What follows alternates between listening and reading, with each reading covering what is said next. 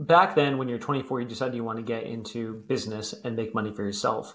Yes. Why a restaurant? There's so many different other business models that exist. Was it just the most logical for you? You were like, I like food. Let me start a restaurant. Or walk me through the thought process. Because restaurants are so easy. Yeah. um, well, so I love food, so that's definitely a jump starter. But there was a restaurant that was here in Orange County. Since you're from SoCal too, maybe you're familiar with the Boiling Crab. Mm-hmm. It was like crawfish. At the time in 2005, they were the only game in town. And they were always met with like 2 to 4 hour long waits at their restaurants. Doesn't matter any day, any time of day. It was just insane. So in my head, I love the food so much. I was a little bit irritated by waiting for 2 to 4 hours, and Mm-hmm. I just thought to myself, man, I should just open my own restaurant, and even I don't have to capture all the customers. I just need Mm. to serve people unwilling to wait 2 to 4 hours, just like Yeah. me. And again, in retrospect, that's the whole supply demand gap and filling a market need and all that, economic terms. I didn't know any of that stuff. I just wanted to scratch my own itch. Yeah. So I just brought a couple of buddies with me to dinner and just said, hey, what do you think about starting a restaurant? And one of my good friends who became my partner, who wasn't a chef by trade, but he's got this amazing palate that can like deconstruct what was in a certain food.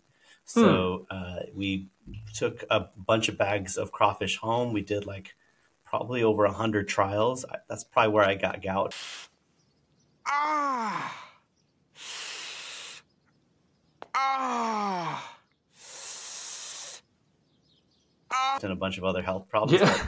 But again, therapy session for another Yeah. episode. But we eventually got down to a recipe that we felt proud of. And we just decided to put together some of our student loan money. And we found a spot that was an existing restaurant. So we were able to convert and inherit a bunch of stuff without having to pay for it. And we opened up and uh, cool story. The Boiling Crab, there at the time, Boiling Crab always closed for 2 months out of the year. Mm-hmm. I thought they closed because it was they just wanted to go on vacation.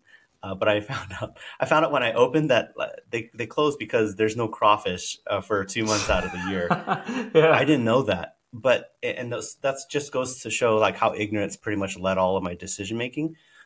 That was a stupid idea to start off with, but later on, during that 2 month period, just like Chick-fil-A, where people crave, Chick-fil-A on Sundays and when they can't have it, Mm.